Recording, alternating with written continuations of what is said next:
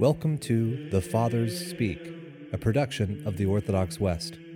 Each day, Father John Fenton reads a selection fitted to the Western liturgical calendar from one of the Fathers of the Church.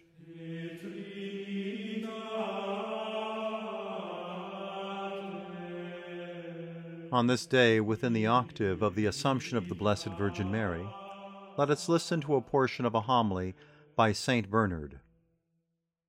When on this day the glorious Virgin ascended into heaven, undoubtedly she filled to overflowing the joy of the heavenly citizens. For she it was, at the voice of whose salutation the very babes still shut up in their mothers' wombs did leap for joy. If the soul of a tiny babe not yet born melted with joy as Mary spoke, how unimaginably greater must have been the joy in heaven among those who were found worthy to hear her voice and to see her face and to rejoice in her blessed presence.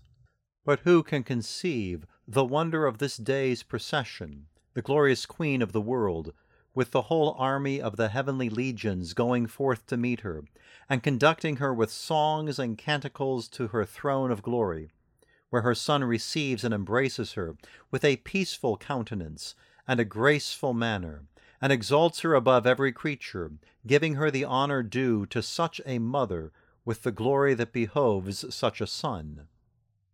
Altogether lovely were the kisses of the lips of the babe at the breast, and they gave gladness to his mother when he lay in her virginal breast. Must we not think those to be sweeter, far which she receives from his lips in welcome as he sits on the right hand of his Father, and as she ascends to her throne of glory, singing her marriage song and crying, "Let him kiss me with the kisses of his mouth"? Who shall declare the generation of Christ and the Assumption of Mary? For as on earth she was found more full of grace than all the other creatures, so in heaven she attains to a unique glory.